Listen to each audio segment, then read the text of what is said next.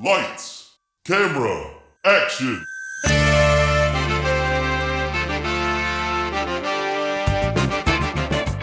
When a script is written that is so bad, no one will film it. These brave podcasters will bring it to life just so they can mock it. This is Table Reads. So the movie's kaput, which means your script ain't worth the buffalo shit on a nickel. Table Reads with Sean McBee and Trevor Thompson. Hello, Internet, and welcome to another thrilling installment of Table Reads. It's not really that thrilling.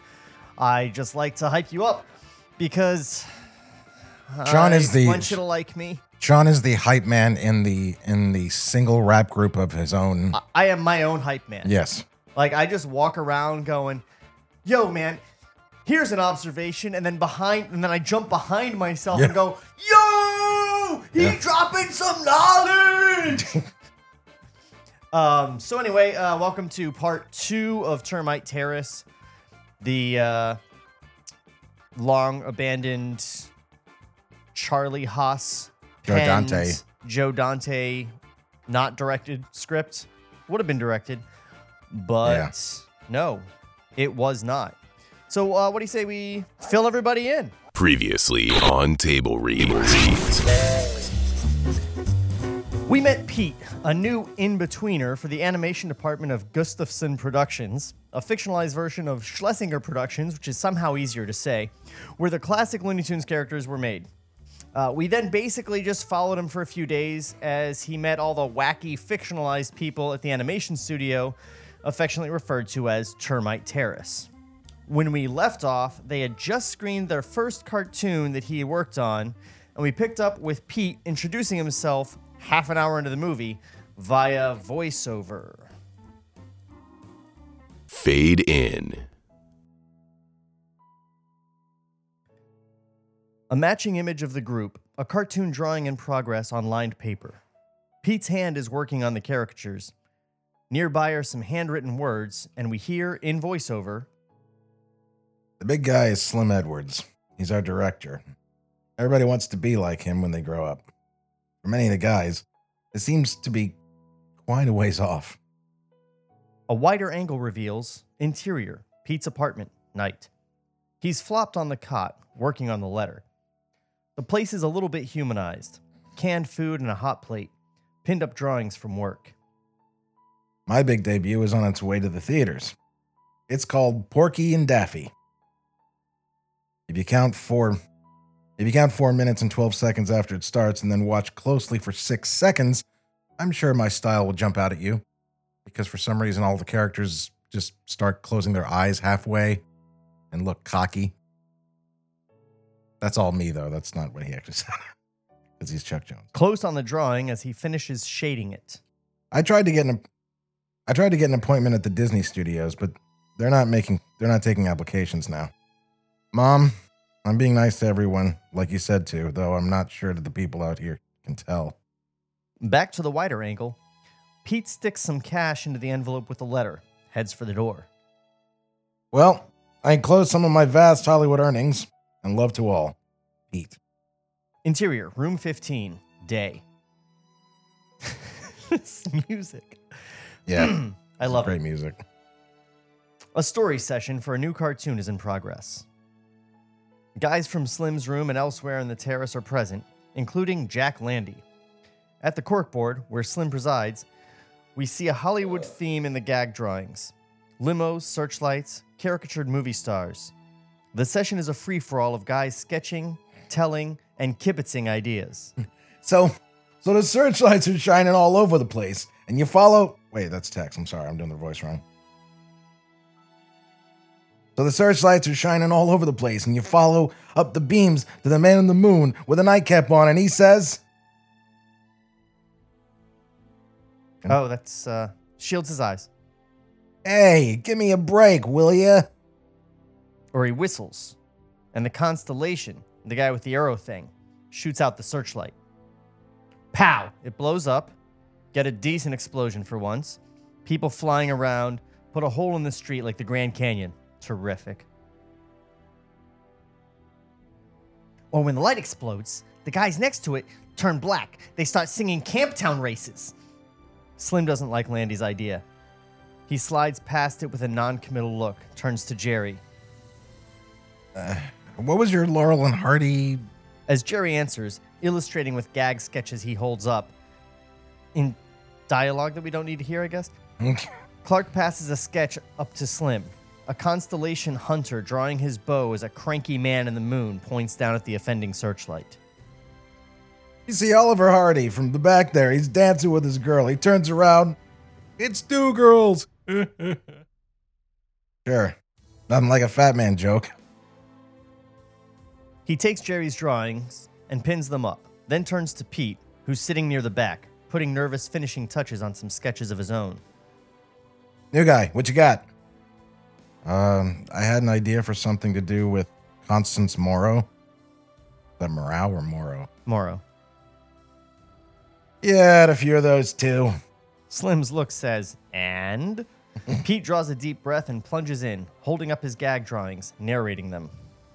The limousine pulls in front of the nightclub. It's the longest car in the world. Keeps going and going and going. There's 30 doors. Yeah, and you do some stuff with the windows. One window, you have people eating like in a dining car. Another, there's a lady yelling down in a tenement. Hoiby, get in here, Hoiby! I was just getting to that. Now, go ahead. So you finally get to the back of the car, and it's pulled up outside this bar, a real dive, you know, with the flashing neon signs and everything, and the back door opens, and Constance Morrow gets out. Pete's drawing shows Constance Morrow, the reigning screen queen, stepping out of the limo's back door at a dive called the Hotsy Totsy Club. Her face is tilted upward in a parody of movie star self-importance. And she's so busy being a star, she doesn't see where she is. She thinks the lights are flash bulbs. Clark imitates Constance's trademark gush. You dear people, oh hello. She starts going inside, but then she hears this whistle, and there's Harpo Marx on a scooter like a little kid. She gets on it with him. You know, Constance Morrow's working over... Oh, I'm sorry. You know, Constance Morrow's working over here. He gestures gimme at Pete, who passes his drawings up. That's right. They're making, what's it called, furball? It's about cats? Fireball and furs. Why don't you go over and hang around, sketch her a little? You know, you could animate some stuff yourself. So, just to back up a little bit, Slim was saying, you know, Constance Morrow's working over here. Like, she's there on the lot. Right. Oh, okay, right. I get it. Yeah, I did not get it either. No. Context. I think that was our fault. No, the way it's written, like, I wasn't sure how that line was supposed to be read. Oh, okay. Like, you read it like he was continuing the pitch. Like, yeah. You know, Constance Morrow's working over here. There was no direction Like that says he throwing an gestures idea in. out the window or something Yeah. like here. You know, Constance Morrow's working over here. So then Slim's saying... I thought he meant like he was gesturing to the Constance Morrow gag. Like that gag's me working too, here. Me too. But no, he's saying like, she's working over here. You can go sketch her. Okay. And they did do that. He pins Pete's drawings up as he speaks. Nobody else seems to regard this as a big deal, but Pete is wowed. Yeah, fine. I'm feeling faint. Must be lunchtime. Back here at 1. The meeting breaks up and Pete heads out into interior corridor. Still a little dazed, he starts around a corner. That's all he's going to say in the That whole was movie. Rudy. Hopefully that's all he says in the whole movie. And almost collides with Rudy, the runner, who carries stuff from room to room. Well spotted in episode 1, Trevor. Yeah. Rudy's armload of stuff is piled so high that he can't see over it. Thus the beep beep as he rounds corners, which is the real origin of the Roadrunner beep beep, by the way. All Julian. Those runners, they're a menace. Jack Landy joins Pete. Follow them toward reception. By the way, congratulations. Thanks. I didn't expect, to animate it. You'll do great. Probably won't have any trouble with the studio, really. What do you mean? Well, Constance Morrow, big star. Could get him nervous. This guy at Metro put some gags about Ronald Coleman in a cartoon. Hell to pay. Well, they were talking about putting Cary Grant. Absolutely. Look, Sometimes you gotta risk it all. That's what life is, right? Shakes Pete's hand. Knock him dead, pal. Pete finds himself looking his fingers over as Landy goes off. Exterior, soundstage, morning. Pete, with sketchpad in hand, follows a stream of people to a soundstage entrance, but a security guard stops him there. I'm going to be the guard. Okay. Whoa. You got clearance on this set? I'm desperately trying to do Ralph from Animaniacs. Oh, are you? The best imitations are the ones you have to explain. Maybe you should do the guard. Yeah. Whoa. You got clearance on this set? Where do you think you're going, chump? Who you calling a chump? That's chimp? what I was doing. It's all right, go ahead. At least I didn't have to explain mine. Exactly. Whoa. You got clearance on this set? I work here on the lot. Me too. Small world. You on the show? No, but I have to. You want to look at Constance Morrow, right? Best way is go down to your local neighborhood theater, buy a ticket. You can sit through 2 shows. Or chew my tongue like I'm doing right here. No, I have to. I have to see her. Get a grip, son. She's only flesh and blood. Go back to work. There are a few people backed up behind Pete. He steps away and lets them by. Retreating, he sees some guys. Half of them in tuxes, half in ship stewards' uniforms, going in another entrance, past a different guard. Hello, sailor. Sorry, that music was That was not subtle. right. It wasn't working. Exterior, Hollywood Street, afternoon. Pete goes into a costume rental store on a Hollywood corner. Exterior, soundstage, morning.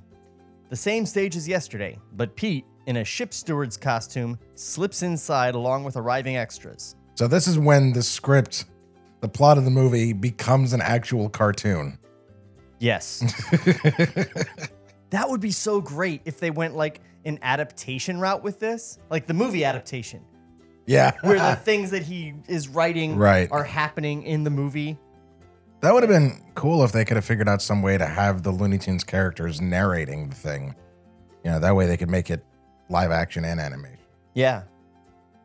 Like a Roger Rabbit thing. That'd be cool. Well, it's going to be up to us, I guess. Yep, just us. Interior, soundstage. On the set, an ocean liner stateroom in between I do get already that nobody is interested in this movie.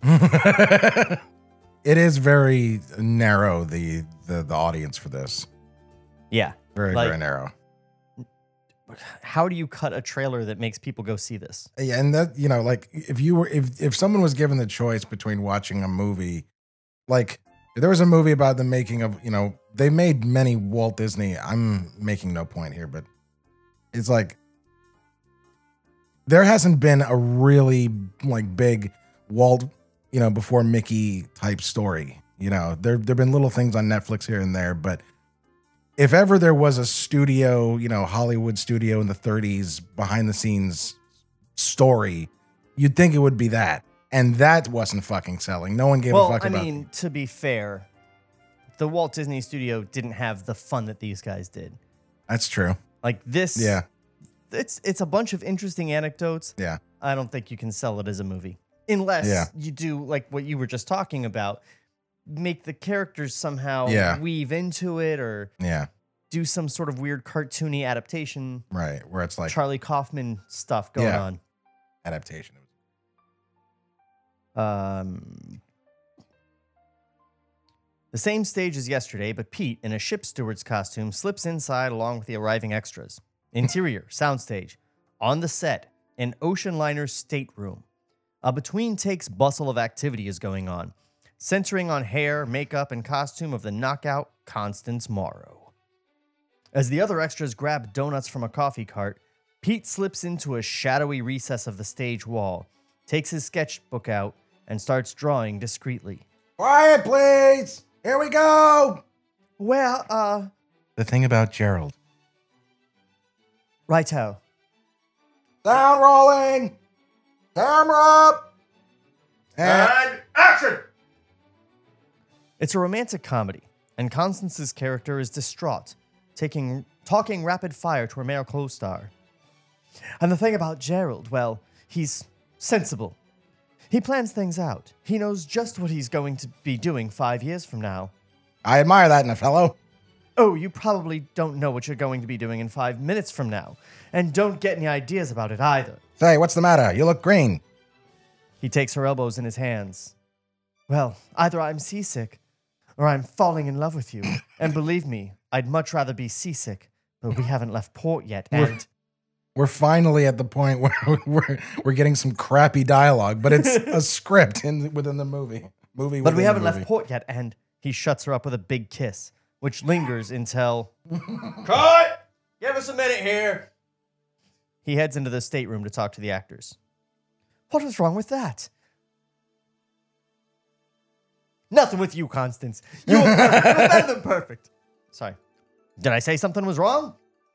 Pete is looking at the set, dazzled, a mood broken as he overhears two female crew members talking nearby. Dot Chenault, in her early 20s, is a Dot? Yeah. This is Chuck's first wife. Oh, yeah, Dorothy. Yeah. Doc Chenault, in her early 20s, is a costumer. Pretty under... God, we are fucking nerds. Well, this is Chuck Jones's first wife, obviously. Doc Chenault, and also, you know, just her being given a full name in this scenario. Yeah, it would have obviously. to be. Dot Chenault, in her early 20s, is a costumer. Pretty under a... Otherwise, her name would be Biddy number 1. Pretty under a frowsy overlay of... Frowsy? What the fuck is frowsy? I've never heard that I don't word know. before. I didn't misread that, though. That shit says I'm writing it down, frowsy. and I'm going to look it up during the break. Great. Under a frowsy overlay of smock, tape measures, and glasses perched on pinned-up hair. Jean, a makeup artist, is a mask of showbiz fatalism around a dangling cigarette. Great kiss. You'd think he liked Goyles. Jean? Whereas she's hell on wheels today. I know. I'm sorry, I should have said she. Whereas she's hell on wheels today. I know. She thinks her rear sticks out in this dress. Of course it sticks out. That's the magic. Fine. You tell her. Jean sees the co-star rub his eyes. She despairs. Oh, goody. Now he's 45 again. As Jean heads for the actor, readying a fresh coat of powder, Dot backs up to scrutinize the set and bumps into Pete, who's blended into the woodwork a little too well. Oh, sorry, I sees his costume. Hey, that's not real. Pete tries to motion her quiet. In fact, that's junk. What are... Please, I'm from... Dot's eyes fall on the sketch on Pete's pad. It's Constance in Looney Tune caricature. The beauty is there, but the hauteur and derriere are neatly exaggerated and made comic. Dot's eyes widen. Who the hell is this guy? When Dot turns, sees Constance fretting over her rear in a mirror on the set. Dot whispers to Pete, indicates the drawing. For God's sake, hide that. As she hurries off, Pete, relieved, draws back into his niche. Exterior, soundstage, late afternoon. Magic hour, and the Constance Morrow picture has wrapped for the day. Pete, leaving alone with the crew, crosses paths with Dot, who's weighed down by an armload of costumes. I have to say for the record, Sean, this may be the least, making fun of a script we've ever done. Yeah, because... Maybe with Roger Rabbit, the only other exception. Well, we didn't make fun of it. We stopped We to laughed praise with it. Yeah. And this is just like, hello, I'm a script. Yeah, it's not bad, but it's not stellar either. It's serviceable. I think in our first episode, we put it perfectly when we said that it's a perfectly fine script. Yeah, perfectly fine script. Hi. Competent. Perfectly competent is what we said before. Okay. It's a competent script. Being along with soundstage. Hi, thanks for not. Oh, you read all that already? Yep. Okay. Hi. Thanks for not. What's the idea with that outfit? I'd hate anyone to think I sewed it. They wouldn't let me on. Here, let me give you a hand. She hands the costumes off, and before Pete can stop her, takes the sketch pad. Oh, I can take... But she's already got it open, and starts flipping through the pages as Pete follows her down the street between stages. Boy, these are rough. What are you, a blackmailer? I'm an animator over here on the lot. Cartoons. Here, I can... Pete holds the costumes out flat, but Dot continues paging through the sketchbook. Oh, Porky Pig and all that. Are you putting Constance in one? Well, we're... Here, I'll... Too late. Dot's come to a drawing of her caricatured self, mouth full of pins, stray hairs in her face, bending to struggle with the lower half of Constance's costume. She stops walking a moment, bringing the costume-laden Pete up short, and sweeps the sketchpad. Swaps the sketchpad for the costumes. Hey, I'm sorry about that. I was just kind of fooling. Serves me right. You got a name? Chuck Jones. Pete Nugent. Look, Dot Chenault. When'd you get out here? Does it really show? Just takes one to know one. Landover, Missouri. Lyman, Kansas. Of course, Kansas, because that's where Walt was from. They stop outside a building marked wardrobe. I don't really look like that, do I? But Pete takes the question seriously and looks at her a little harder than she had in mind, seeing through to the prettiness and replying sincerely, Go on. No.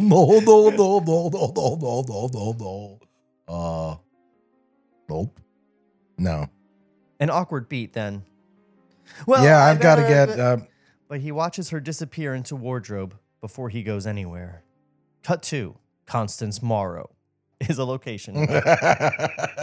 As portrayed... Have you ever been to Constance Morrow? As portrayed in... Maybe she's like Chevy Chase. She's named after a town in Maryland. Yeah, and there's streets called Constance Morrow. As portrayed in pencil cartoon drawings being flipped to simulate animation. Yep. That was slim. Wider angle reveals interior, room 15, late afternoon. Where most of the guys are calling it a day. Pete finishes flipping through the drawings for Slim, moves on to some extremes. And then there's W.C. Fields. I don't know why there's a long space there. Sorry. Then here's W.C. Fields, and she takes the bottle. You can draw your ass, huh? Sure. You give him a big star to work with. Wait, hold on. Sure, you give him a big star to work with. Jerry comes over, looks over Pete's shoulder. Draw her ass anyway. Do this thing fast, though. 20 frames. 20? That's less than a second. You bet. People like that. The hell was that? Here comes another one. No time to think. Been thinking all week. What good did that do him? He picks up his briefcase, heads for the door. You got them lights? Pete nods, sure, and he's alone in the room again. Flipping through his original Constance sketches, he runs across the unflattering one of Dot Chenault. He goes out. Interior, Termite Terrace reception. This music is perfect, by the way, for the scene that's coming up. And sees Ned being picked up by the surprisingly glamorous Mrs. Ned. That's the actual character. And Sheila leaving with one of the costume cowboys from the nearby set. Pete stands in the doorway a beat. No place to go but home. He pulls his figurative socks up. Exterior, a soundstage, late afternoon. Dot, ending her workday, checks a rack of costumes, pushing hangers past her and logging them on a list, till she pushes one aside and finds Pete's face in the resulting daylight. Just his face. Hi. Dot starts, then recovers. You're a lot of fun around the house, aren't you? She pushes the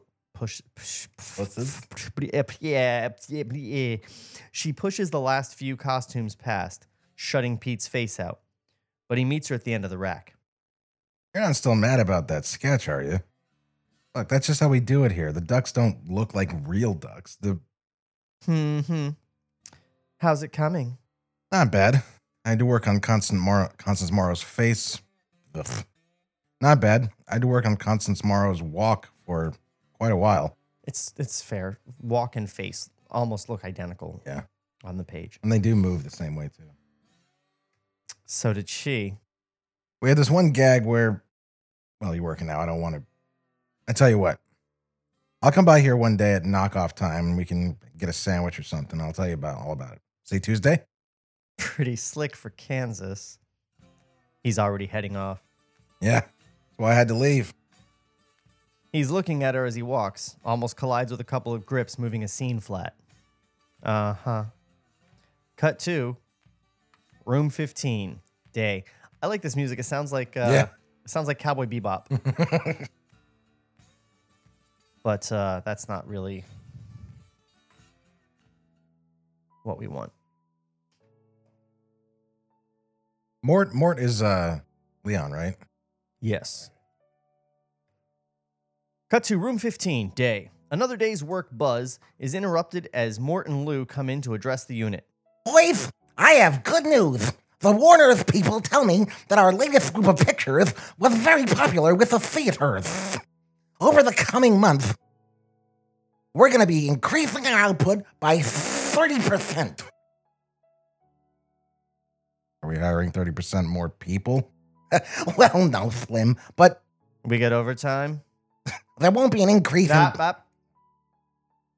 There won't be an increase in payments as such, but we will have the heat stay on at night and full coffee available.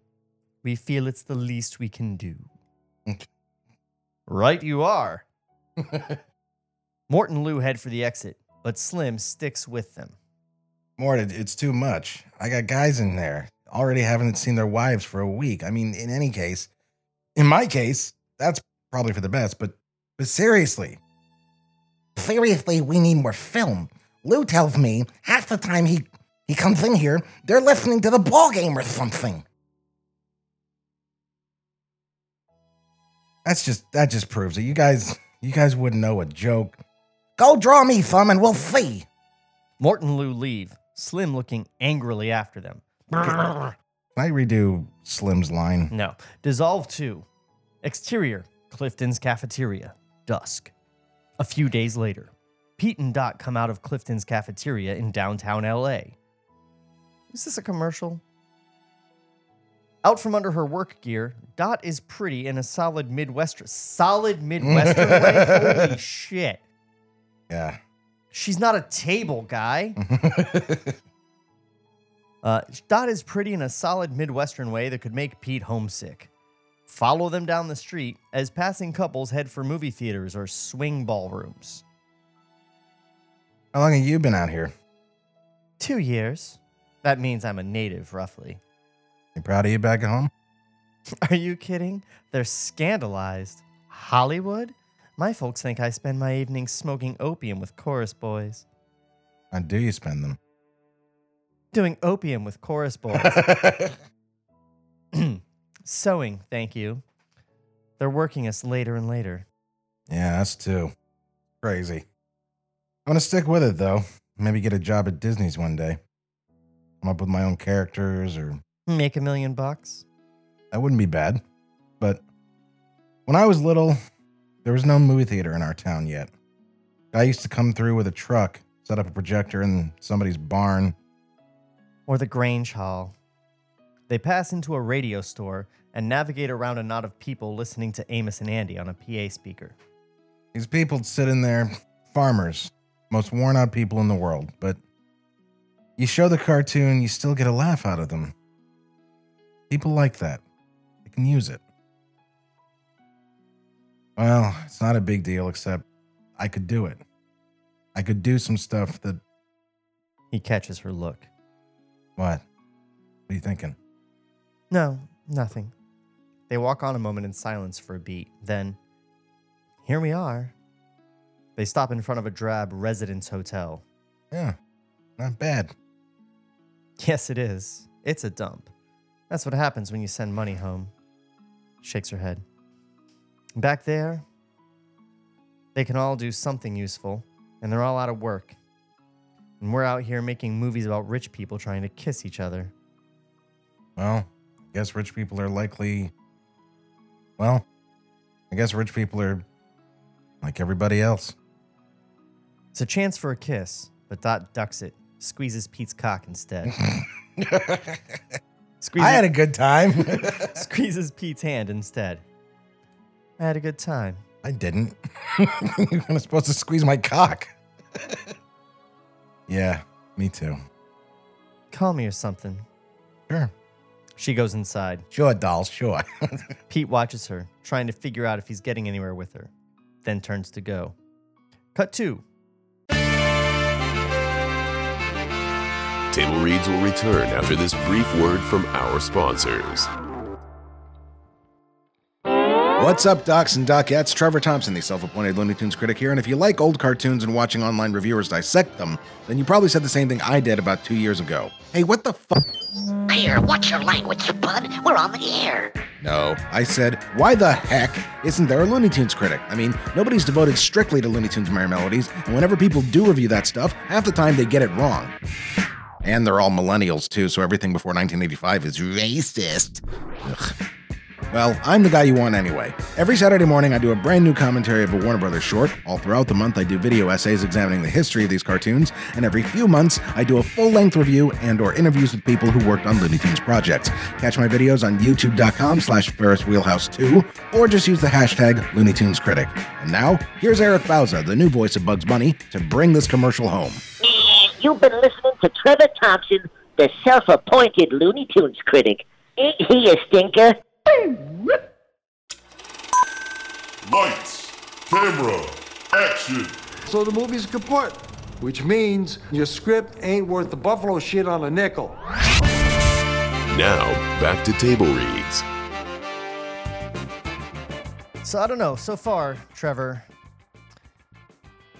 it's not interesting me. No.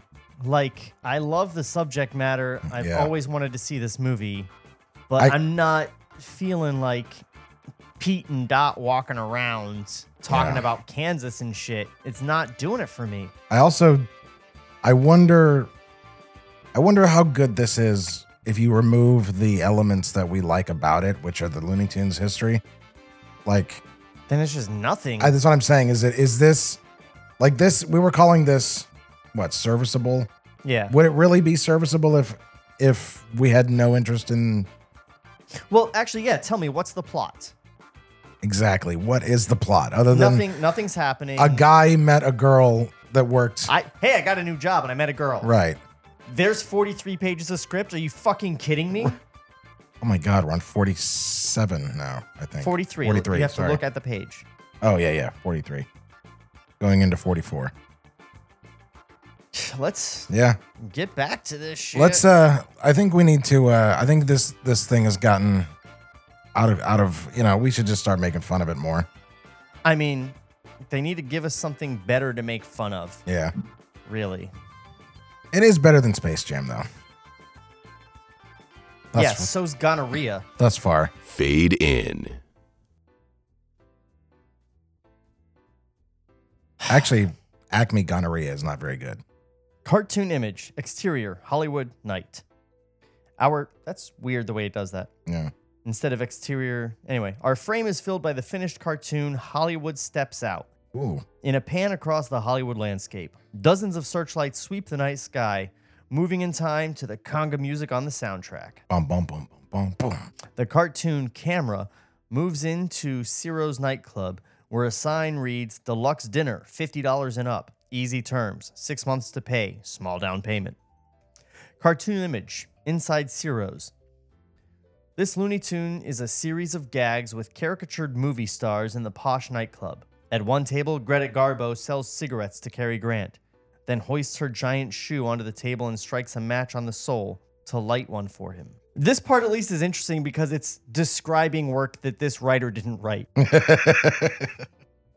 At another table, Dorothy Lamour talks shy Jimmy Stewart into trying a mambo, but he watches her dance for a beat, goggles at the racy moves, sticks a sign reading Mr. Smith Goes to Washington on the table, grabs his valise, and flees.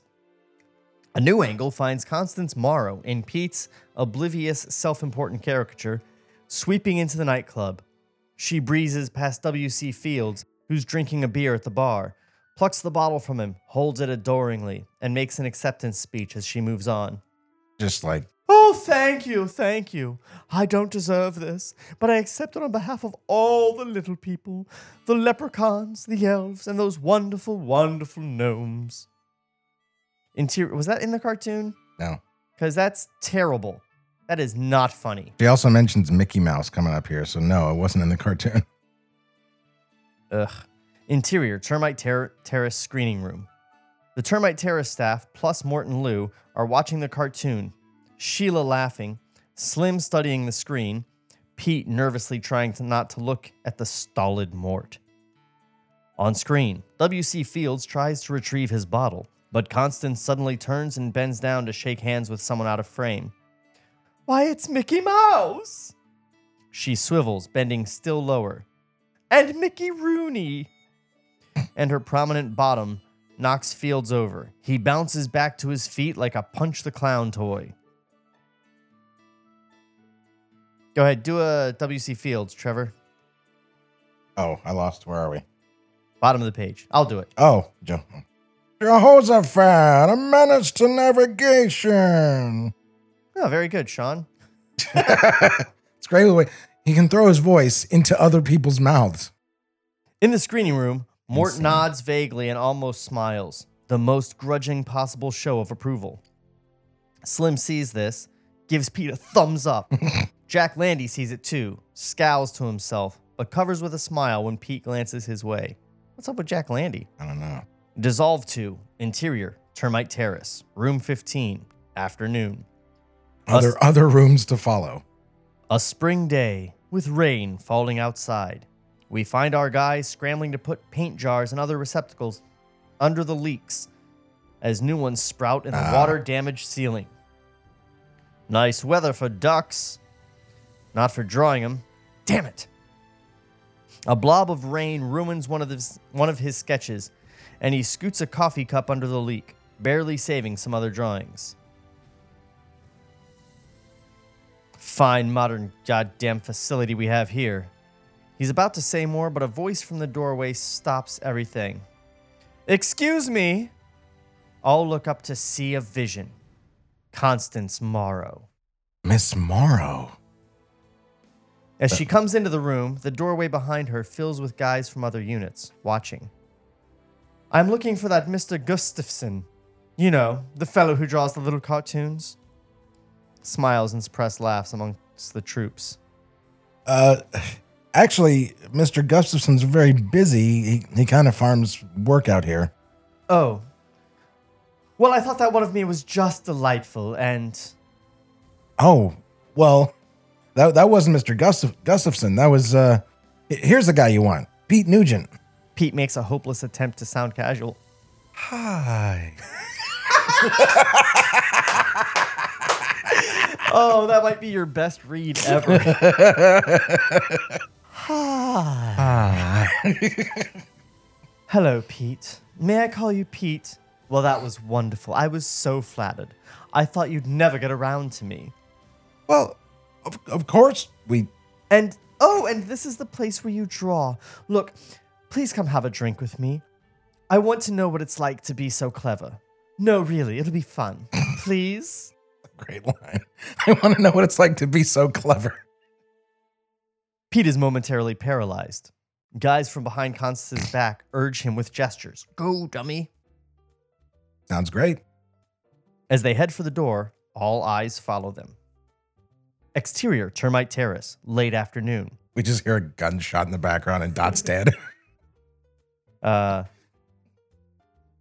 And watch from the windows as they get into Constance's waiting white limousine. Interior limo, exterior streets, dusk. Pete and Constance are in the back of the limo, heading for mid-Wilshire. Evading Pete's protesting hand, Constance tops off his glass with champagne, killing the bottle. I'm awfully glad you liked the cartoon. Oh, I loved it. Yeah. I was a little afraid you would think we were making fun of you. Constance's gaiety snags on this thought. Really? How? Well, the way you were drawn and... But that's all in fun, isn't it? I think if you're chosen, in a way, to be up there on the screen and be an example to other women, well, You have to have a sense of humor about yourself, don't you think? The limousine pulls up at the real Ciro's nightclub. Interior, Ciro's, evening, later. Ooh, how much later? Pete and Constance have been drinking steadily. It slows him down, but speeds her up. As nearby people look over, Constance holds up an empty daiquiri pitcher, beckons a waiter. Yoo-hoo, over here! Well, we heard about your cartoon, and a whole gang of us went down to a real movie house to see it. Nobody's been to one in years because everyone's got these screening rooms now. You know, Rita got these antique tapestries for a curtain in hers, and it was almost a scandal. It turns out they were scared into one of these small religions. Turns out they were sacred to one of these small religions. I'm sure she didn't.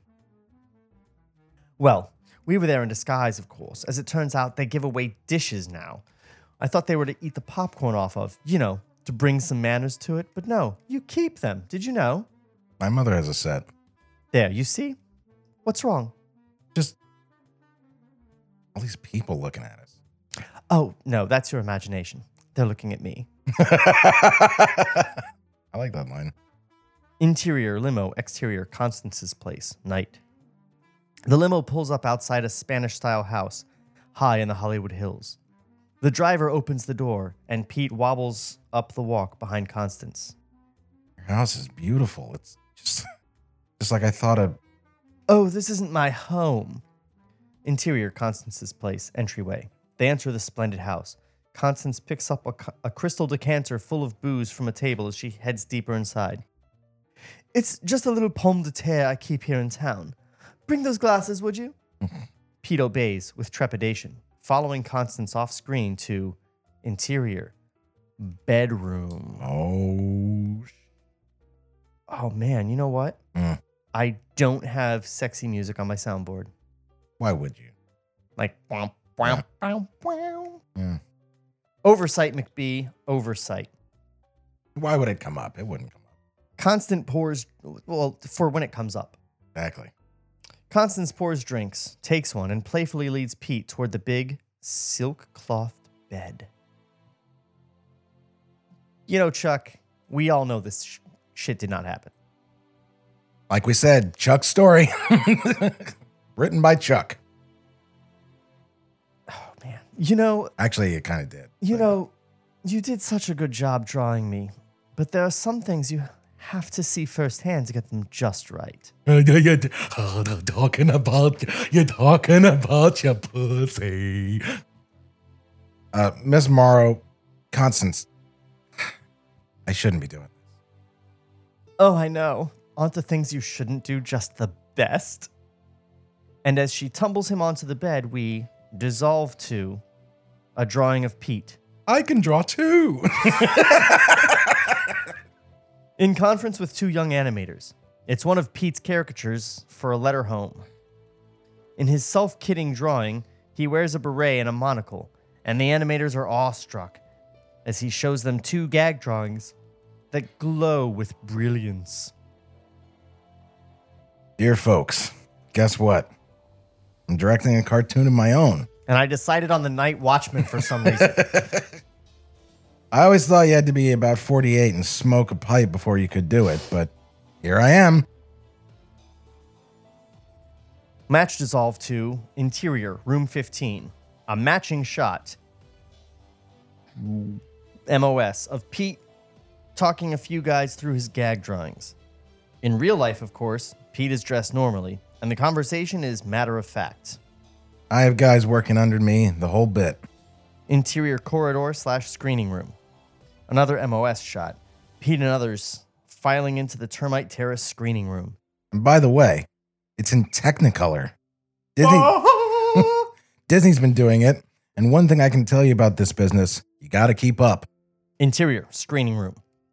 Pete and the others are watching his cartoon, Ghost Wanted. I don't know about that. In which a little ghost of wide-eyed Disney-esque cuteness, like Sniffles the mouse. Oh, wait, I think I do know that cartoon. Has answered a haunt ad and applied for a job at a haunted house maintained by a big ghost. The cartoon is a showcase of fancy painting. Every shadow in the haunted house is beautifully rendered. The only problem is the picture isn't funny. a problem underscored by the polite smiles of the Terrace people in the screening room. On screen, the big ghost, invisible at the moment, tells the little one, Okay, bub, scare me. Let's see you scare me. The little ghost strikes a series of scary poses as the big one appears behind him, waits, then shouts. Boo! They take off on a chase, which ends with the big ghost laughing himself silly, in contrast to the forced chuckles in the screening room. On screen, a telegram arrives for the little ghost, and he reads it in a painfully long hold. Boo! Angle on Pete. He knows he's dying up there. And as the lights come up, people come up to him and think up nice ad-lib things to say. Nice stuff with the color and very pretty. If he had any doubts that he's laid an egg, they're removed when he gets a big hand clap from a smiling Jack Landy. Why does Jack Landy hate him? Where did this come from? Like they suddenly just introduced this out of nowhere. Like Jack Landy upset that he's getting accolades and happy that he bombed. Yeah. There was nothing to indicate this at all. Nothing brought this on. It's completely unmotivated. And Landy, the person he's based on is even less of a personality. Like they're like, who is Landy supposed to be? The business manager, Raymond something. That's it. That's what I mean. Raymond Katz. I can't even remember his name. In this, he's an animator though. Oh, he is? He's another in-betweener. Oh, I'm thinking of Mort's right-hand man. Yeah. No, this is... Then, yeah, I don't know who Landy is supposed to be. Maybe he's Bob Clampett. Maybe. I don't think so. Anyway, who knows? Because Bob wasn't shitty about it. Like, the one who was shitty about these things was Chuck. Yeah, but but if this is from Chuck's perspective, yeah, then he'd be like, well, I was just such a nice guy, and Landy was... or Clampett was just such a dick to me the whole time. Yeah, maybe. I don't know. Slim hangs back as the others leave. Follows Pete into interior corridor. Nice work there. That stuff with the shadows. Like a painting. You have big pauses, you know that? Big pauses, big shoes, big feet. Yeah, so was the audience. Oh, yeah, that. Hey, you okay? You don't have to throw up or anything. No, I'm spent all that time making it pretty. Should have been thinking about the jokes. Yeah, well, that is kind of our policy here. Make them laugh and they won't notice your looks. But everybody's got a couple of those in the closet. Come in here. They enter. Interior, room 15. Slim rummages in the papers on his table. It's harder than it looks. I'm sorry. It's harder than it looks. Yeah, you find something easy. We'll both go do it. Here. I think Slim is supposed to be Maltese. Like Maltese. Maybe. Shawn is literally trying not to yawn because the script is so bad. It's harder than it looks. Yeah, you find something easy, we'll both go for it. Here. You want to not laugh sometime? Take a look at this guy's pictures. You ever see him? He hands Pete a model sheet showing a dozen or so poses of a squat, gawky rabbit. Only through modern-day hindsight do we recognize the embryonic Bugs Bunny. Pete shakes his head. Maybe it wouldn't be. Yeah, well, there's a reason you haven't. I wonder if you could do something with this. Yeah, Chuck, why don't you take Bugs? Sorry. Pete looks surprised. It's something there, you know? But he's such a hick. Yeah, well, we'll get along fine then. Slim indicates the bunny. Hey, compared to this guy, you're Fred Astaire. Pete finds that hard to believe till we cut to the rabbit hamming it up. In the cartoon, Porky's hare hunt, which fills our frame. As this proto-Bugs emerges from a hollow stump and winds up a mechanical rabbit, his voice tells the story. The gawky opposite of the future Bugs Bunny's snappy Brooklynese. Wider angle reveals interior, Termite Terrace screening room. That Pete's here alone, screening the cartoon. As he watches, Clark Chafee drops in and sits behind him. Oh no, the rabbit. Shakes his head. This character has ruined some of our finest young men, you know. You think you're the guy? Think it's hopeless? No, but he needs a few things like a personality. Just seems like a lot of, work. So? Clark slouches deeper into his seat, getting cozy. Well, work is all right, but see, I come from a good family. We try not to overdo it. I come from a good family, too. This is Ted Pierce. Yeah, Clark is Ted Pierce. Yeah, talking about his mom. I come from a good family, too, Ted. We just never had any money. Everything you ever got, it was secondhand and busted. You just used it anyway. On screen, the protobug slaps his knee and calls, "Here I am, fat boy!" Maybe you are the guy. And Pete nods as we dissolve to exterior, Termite Terrace, night. The lot is dark, but lights are on at Gustafson Productions. Interior, room 15, late night work. The guys are yawning, unshaven, wincing through boiled down coffee. Slim is again drawing a sequence at high speed, deeply absorbed, the world around him shut out. But somehow he's clearly feeling patriotic? Yeah. According to the music? Yeah. They're animating Old Glory. Animator 1 answers the phone, covers the receiver. It's for Slim. His wife? Animator 1 nods. Ned takes the phone from him and, without a word to Slim or to Slim's missus, hangs it up. Nearby, Pete finishes some Daffy Duck drawings and hands them to Rudy, who takes off.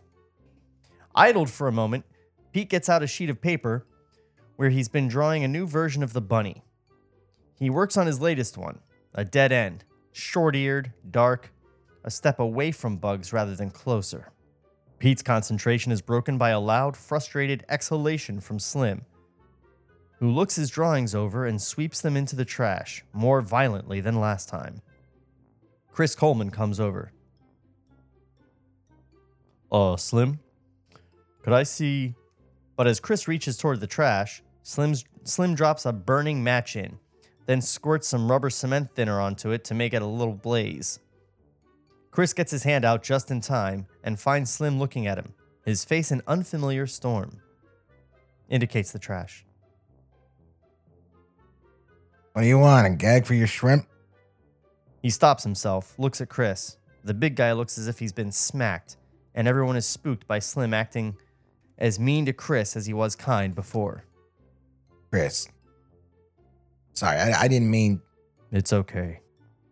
It's just, It's okay. Nothing Slim can say. He leaves the room. A spooked beat. What the fuck does that mean? Then guys start working again, but without the conversations. On Pete, he tries to go back to the bunny, but can't. He rubs his neck, fighting fatigue, then slips out of the room. We're just never going to talk about him fucking a movie star ever again, are we? I don't think so. Interior, projection booth. In the booth of the... In the booth of the projection room, Pete finishes up threading a reel, flips on the projector, and watches. Dude, that's Treg's job. Yeah. Actually, that's Smokey Garner's job. Smokey, that's right. Smokey Garner's job. Swamp Rabbit. The Looney Tunes logo, then a title, Porky and Wacky Land, with supervising credit for Slim. Slim is Clampett. And Bigger producing credit for Mort. As the picture starts, a frame-filling newspaper headline announces, Porky hunts rare dodo bird worth $4 trillion. Interior, projection room. Pete goes into the projection room, drops into a seat. On screen, so this is weird, that they're using real cartoon titles and ascribing different directors. Like, this is all weird. Yeah. Why not do a straight biopic? With, like... I mean, that makes it more interesting, at least, to see a real history of this. When you give everybody pseudonyms, it takes away the historical element and Plus- makes it even less interesting. And if you don't know the historical element and the movie sparks an interest in you, all you're going to be learning is that everything that you liked in the movie is wrong. Yeah. It's not going to be interesting or fun for you. And why is, like, Slim is a nickname. Yeah. Nobody's name is Slim. Right. Bob Clampett didn't go by a nickname. Bob. That was it. I mean, yeah. I would have thought him to be Tex or Frizz because they're the guys with nicknames. Yeah. Who knows? Yeah. Have we seen Tashlin yet? Who knows? That's what I mean. Like, Tashlin could be any one of these. He could be Jeremy. There's no Jeremy. Yeah, I was gonna say He could be Jeremy, who we haven't met yet, but in the third act. Don't worry. Oh, you say. I mean, Tashlin wasn't there very long. He probably doesn't feature. Actually, Tash left and came back a couple times. And he did have a nickname, but it was never on camera. Tish Tash. Interior projection Where room. am I? Interior projection room. Pete goes into the projection room. Oh, yes. Porky. Pete goes into the projection room, drops into a seat.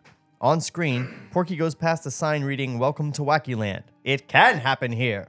Into a surrealist landscape filled with capering, Kilroyish guys and weird gags, like a bicycle horn with legs that walks around beeping itself. See, this is why you don't write cartoon like Porky and Like Wacky a Land, script, like yeah. a script. You draw it. The picture is a pure look into Slim. He's pushed the limits of the cartoon form and of his own eccentric imagination. An imagination that sees the world as a series of booby traps. I now know how to play Slim. Do it. Hey, what are you running that for? Pete, startled, looks to see Slim settling in next to him. Great. Shakes his head. Couple of gags of work. You see how it is. They never give you the time. On screen, Porky gazes eagerly across a moat with at a castle with a neon sign reading, "The Dodo." Introducing, in person, the Dodo. And the Dodo, a long-beaked bird, comes out of the castle, crosses the moat in a boat, drops anchor, sinking the boat, and encounters Porky, who asks, Are you really the last of the dodos? The Dodo bowls Porky over with his long neck, answers, Yes, I'm really the last of the dodos. was that his voice? Yeah, it was kind of scratchy. Then starts scat singing as he kicks Porky in the stomach, dances over him, and gets away. In the screening room, Slim watches his own work with a critical impatience, while Pete admires it. This part here. A crescendo of frustration for Porky. The Dodo escapes in a floating elevator, pops out of a flying Warner Brothers shield to shoot Porky with a slingshot, and replaces the cartoon's pastoral backdrop with a brick wall for Porky to smack into. Okay. Tell me if I'm wrong. It's like the Greek myths with all the metamorphosis, like the guy's nose or the bicycle horn walking around. But then when the Dodo comes in and he moves the backdrop because he knows it's a cartoon. But Porky can't do that. So for him, it's not a cartoon. But that's why it's a cartoon. It's the joke on top of the joke. So he's... Slim isn't being unkind when he answers, Oh, yeah. That'd be nice. What would? If you could do it by thinking. He stands up, watches for another moment, then leaves. On the screen, Porky finally grabs the bird. Oh, wait, baby boy, I got the last of the dodos. Yes, I'm really the last of the dodos. Ain't I, fellas? And another 1,000 dodos come out of nowhere, overwhelming Porky. Yeah! Woo! And the cartoon irises out. Boo! Whip! Dissolve 2. Interior, Termite Terrace. Reception area, morning. Pete, arriving for work, greets Sheila. Hello, Shayla. Sorry, couldn't help it. Good morning. Good morning to you. Pete wonders why her voice holds a pointed meaning and why she looks at him through new eyes. He heads down the hall. Interior, room 15, and his curiosity is answered as he enters 15. All the guys are here, their faces hidden by identical newspapers they're reading. A morning tabloid whose headline reads, Constance Morrow Love Diary Bared. Hubby, I'll divorce. God. Guys lower their papers to applaud as Pete goes pale. Jerry claps him on the back. We don't have enough heroes in this country, son. But you. What is it? Jerry begins a dramatic reading from the paper. I don't know how he does it, diary. For asterisks in the text, Ned mimics a censor's buzzer. Till beautiful dawn.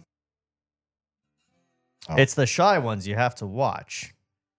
His name is Peter. Wouldn't You know it, diary. And he's an artist. Pete grabs the paper from Jerry, stares at the story. Ned opens a drawer of his desk store, revealing a big stack of copies, and passes one to Jerry, who resumes reading. An artist, not just with his hands, but... Married? Don't worry. That's all being straightened out. My last name isn't in there. Nope. As long as nobody saw you driving off with her in the longest car in the world, you... Slim's phone buzzes. He picks it up.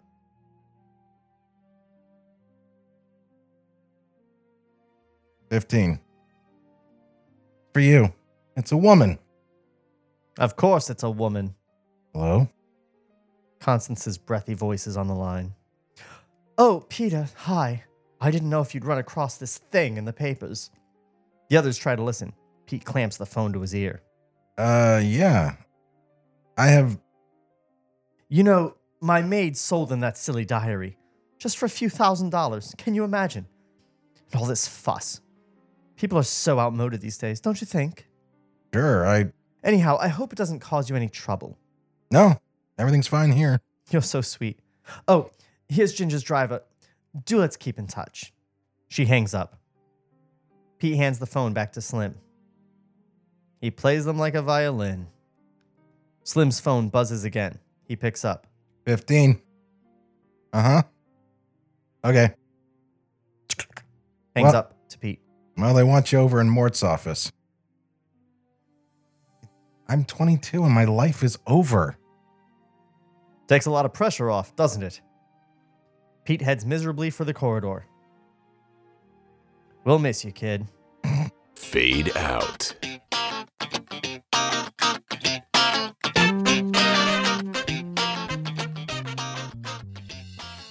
I would say that the plot thickens, but what I mean to say really is the plot appears. Yeah. This is like the first bit of conflict in the whole movie. So, you seemed to indicate earlier that there was some sort of factual basis for this Constance Morrow thing.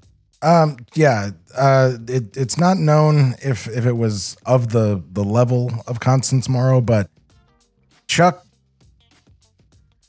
did think of himself as a director, and cartoons, whether it's cartoons or feature films, it doesn't matter. He was a director in Hollywood, and he did pull actresses. Nothing like on her level, but something about being able to scoop, pussy at the studio really appealed to him. Interesting. Yeah. Well, good old Chuck Jones.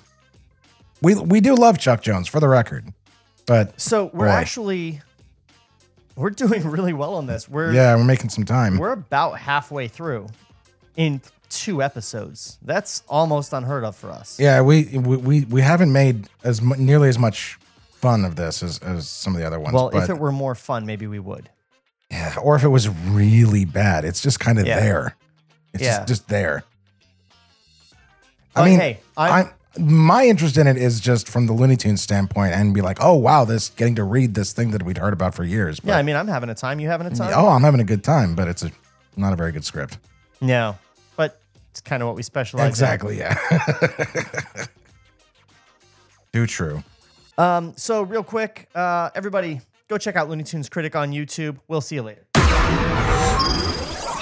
This podcast was created by Sean McBee. For more, visit tablereadspodcast.com. Cut to black.